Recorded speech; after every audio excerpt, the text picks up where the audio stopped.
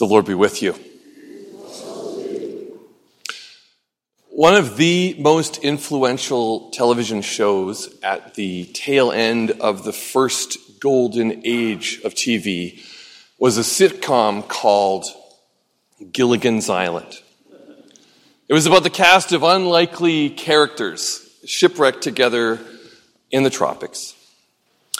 For the youngsters in the room, just picture the great-grandfather of all of those goofy shows that are on Nickelodeon and Disney, but with really bad set design, a clumsy laugh track, and lots of super corny slapstick humor.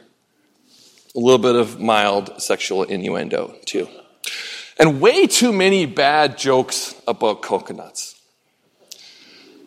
Even still, the show was a cultural landmark. I remember I'd only ever seen the show in rerun form, but in 1981 they did a special episode with, does anyone else see that?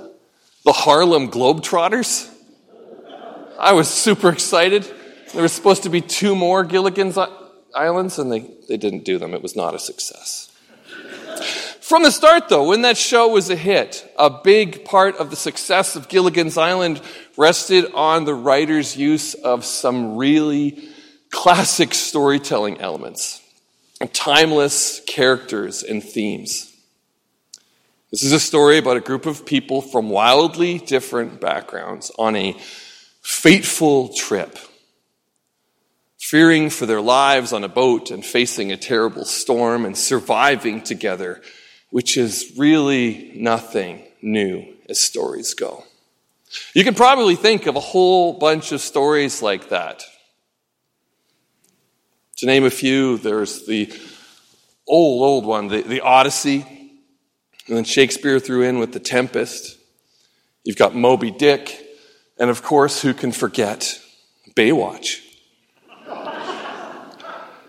These stories have a clarifying effect. The chaos and danger of nature and fate blowing in and stripping away the privileges and the comforts and the titles and the ranking systems and the values of civilization. Week after week, the formula of Gilligan's Island worked because despite their very best efforts, the shipwrecked passengers of the SS Minnow never get rescued. These characters were held in a perpetual state of distress, acting out their same exaggerated parts week after week, like the wealthy snobs who couldn't see the value of the things that lay right in front of them, or the sexy Hollywood starlet who was trying to navigate a world without the brightness of the spotlight or the attention of the paparazzi, without her agent or any of her adoring fans. What do we have left when the storm proves that our ship's captain is not brave and true? When the first mate is not a mighty sailing man, like he said, this isn't going to be a 3-hour tour. You've lost your ride, the comfort of your hometown, your wealth, or your fame. Even in sitcom format, that's pretty real. No matter how many ways it's told, there's a timelessness to these stories. These life got turned all upside down stories. And when you strip away all the pretense and the vanity, we breathe the same air and our blood pulses with the same fluids and minerals, and we hunger and we thirst and we walk the same earth, and we all have someone or something to lose when the storms and the calamities crash in on us. Today's passage from Acts is one of those ocean stories with plenty of stormy action and commotion. It's Paul's final journey to Rome. It suggests to us that even in the crisis and in the chaos, when the way ahead is murky with fear and uncertainty all around us, the God of creation is with us. And in the midst of the tempest, We, the people of the church, are called to speak words of hope in the midst of it all. We've known for some chapters now that Paul's trip to Rome has ominous overtones. What did he expect in a meeting with imperial Rome? And if history tells us anything, this does not end well for Paul. But Paul's story isn't over yet. And even as the remaining chapters of Acts play out, Paul continues to live on with this same practice, embodying his calling, as he so often named it in the start of his letters, a servant of Jesus Christ, called to be an apostle and set apart for the gospel of God. Wherever he ended up, Paul would carry himself with such purpose, speaking with boldness and courage. Even here in chapter 27, a prisoner in transport, a man in custody, he was so much more than just another faceless inmate. So, leaving the coastal city of Caesarea Maritima, Paul the prisoner would take a wild ride across the Mediterranean Sea.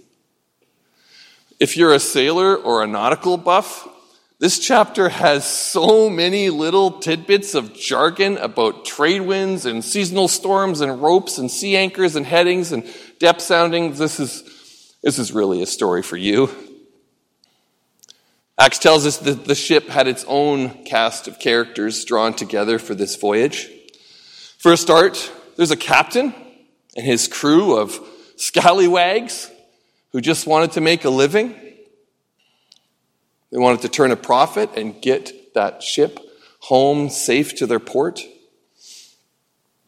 How many tons of Egyptian grain were in their hold? How anxious was the captain to see that cargo safely in port? Were these goods insured? Who's financing this trip? Someone's going to pay. The Roman muscle on board was a group of soldiers and their sergeant named Julius, a centurion in the Augustan cohort, no less. He's a military man, some standing, who's given his life to duty and service in a brutal regime, with the hope that maybe someday he might make it to retirement in one piece, hopefully even with some shreds of his soul intact. And that doesn't even begin to scratch the surface of how many varieties of cramped and seasick passengers were on that ship. We're told that there were 267 souls on board. People who just wanted to get from point A to point B, or were anxious to land at point B. What dreams and troubles have they had? These passengers must have been especially desperate because they continued to take passage on a ship after the fall equinox. It's the time of year when the Mediterranean was known to be especially treacherous. Stay off the seas at that time of year. This was a gamble. This was a risky trip, a bad time to be on the water. What were they all thinking? What were they so keen to get away from? Who were they hoping to be reunited with? Of course, the ship carried Paul, some of his friends, and all those other prisoners, the dangerous cargo headed for imperial justice. And as the story tells us, Paul seemed to charm some of the people, at least the centurion who treated him well. This charismatic apostle wasn't just another typical prisoner. These days at sea began tense but hopeful. And as the vessel made its way from the first ports of call and out into open waters, alas, the moderate winds gave way to the worst case scenario, the dreaded northeaster. A famous bit of bad weather and a violent storm that began to batter their ship. The ship's crew did everything they could.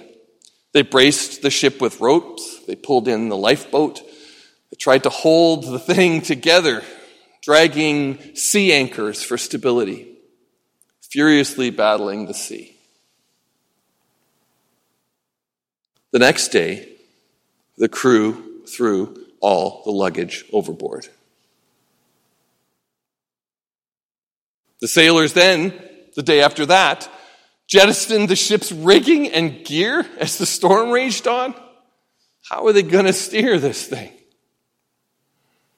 The text tells us, all hope of our being saved was at last abandoned. This was a clarifying moment. What more was there to say? To a ship whose passengers and crew had lost all hope?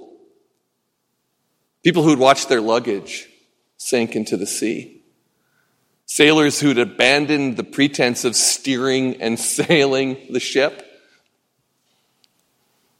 So Paul stood and spoke. He starts with some obnoxious, "I told you so," about such risky sailing against his better judgment. Thank you very much, Paul. But then he gets to a rousing call to courage. And a little bit of insider info about a visit from an angel. This prisoner had been assured by his God that this journey would not end at the bottom of the sea. He tells them, "I'm going to make it to Rome, but before then we're going to crash on an island, but don't worry, you're all coming with me." So the ship floated on. Finally coming to shallower waters and the hope of some land, they're nearing Malta. And that's when those sailors, those scallywags, those scurvy dogs made their move. In one last embarrassing failure of duty, the deckhands made a big fuss like they were lowering anchors, but they were secretly making ready the lifeboat for a quick and dirty escape. Those bums. They can't have been too subtle about it because Paul alerted his centurion friend to the ruse, and he tells them, "We're all in this together, man. All of us." So the soldiers muscle past these humiliated crewmen, drawing their blades, and they cut the lifeboat free. Imagine that. Another clarifying moment for everyone on board as the lifeboat drifted away in the distance.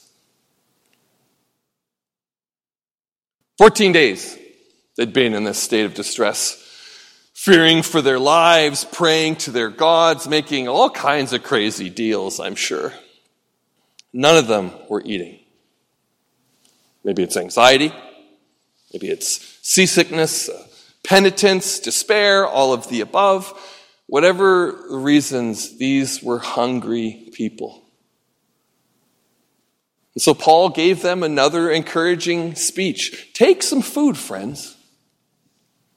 Sustain yourselves for the days that are to come. Eat like you have hope to live another day.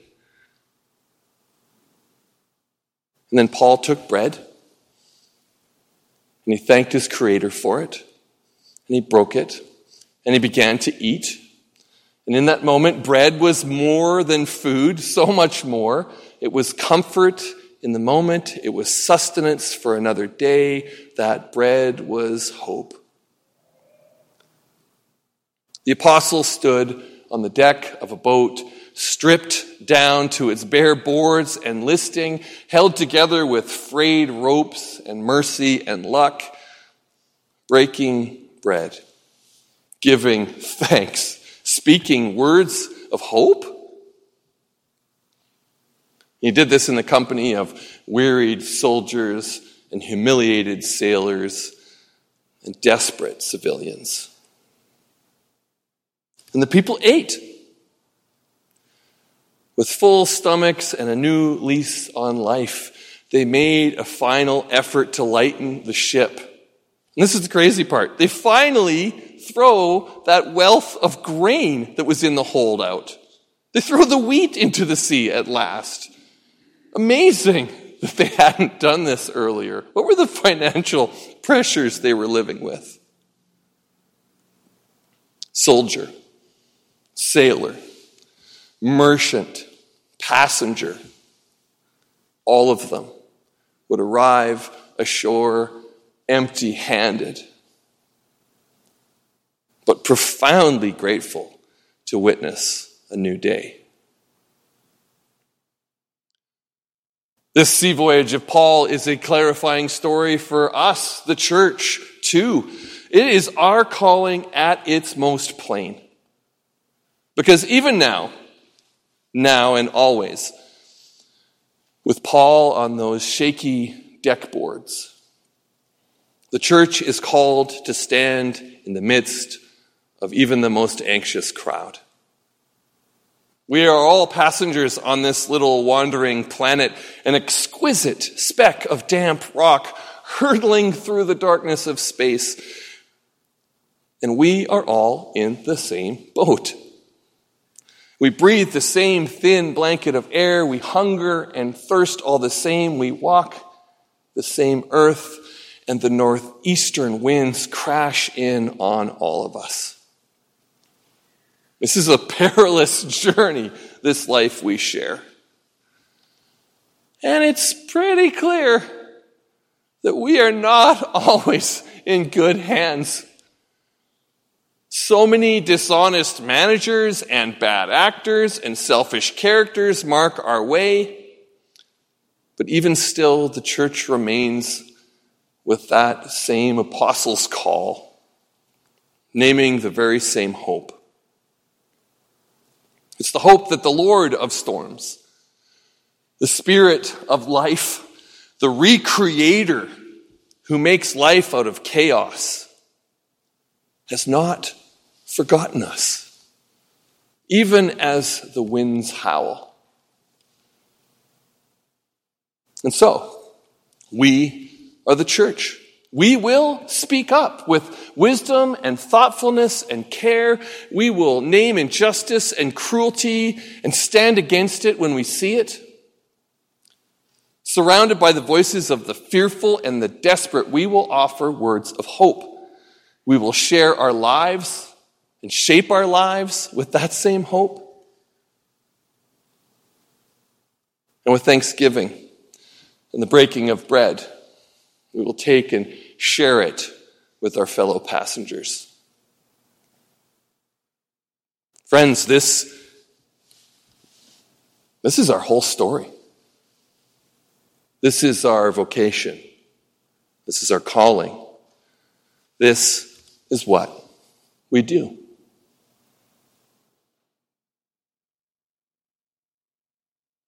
Amen.